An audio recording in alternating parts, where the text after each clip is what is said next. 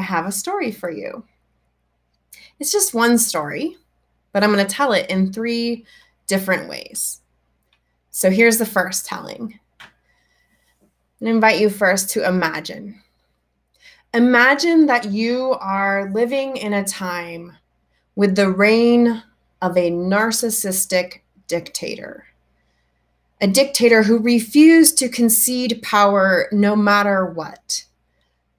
I mean, for all the ways that we have experienced unrest over this year, imagine that this was not just a year, but it was over generations.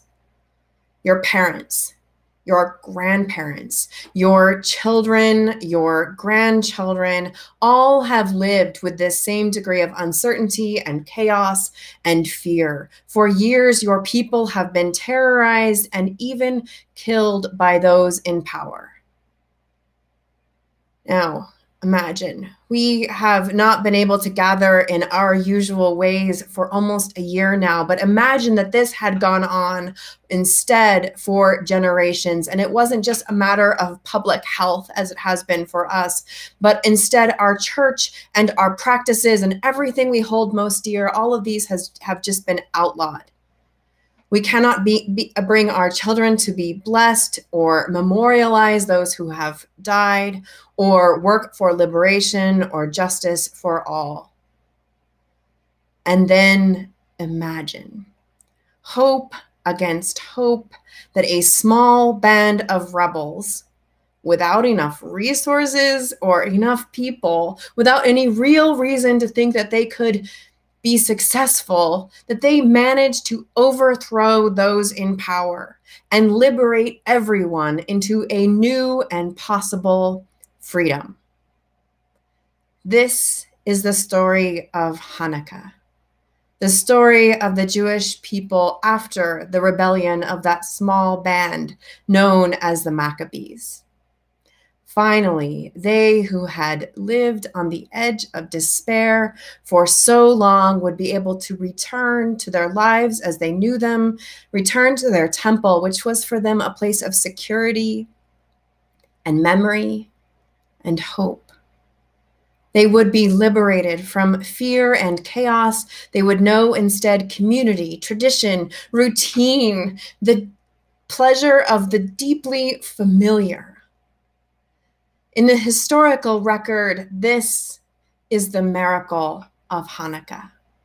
This is the magic, that a small community of people who refused to accept the world as it was, even after generations of it being that way, a small group continuing to act until liberation becomes reality.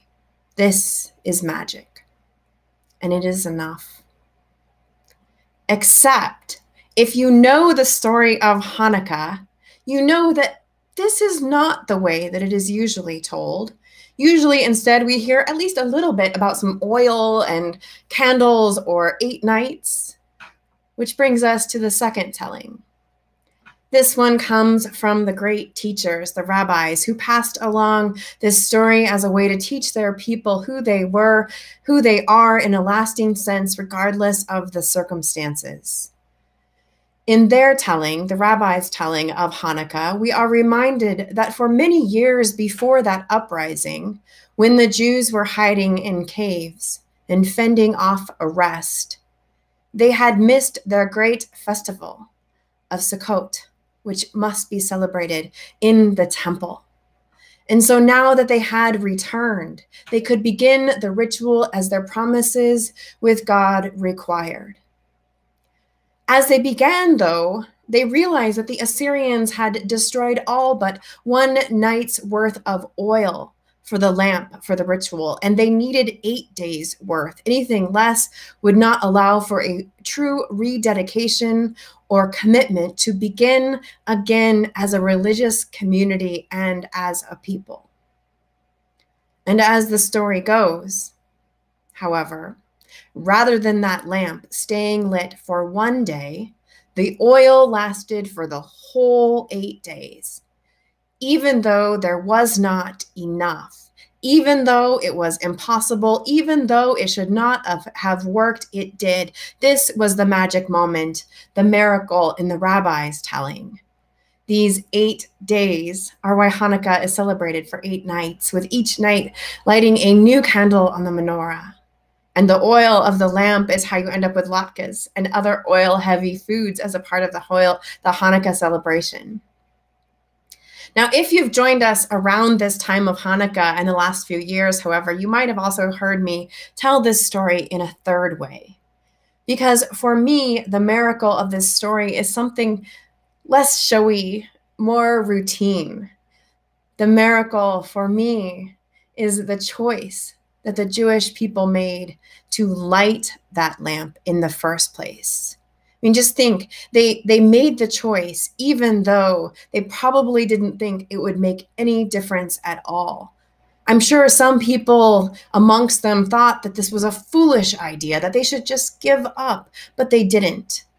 Something in them persuaded them to imagine that something else more than they could see could be at work, something beyond their own effort or their own vision.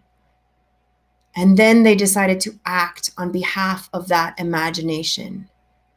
This choice to act in spite of all evidence, in service of a greater vision of hope, this was the magic and the miracle.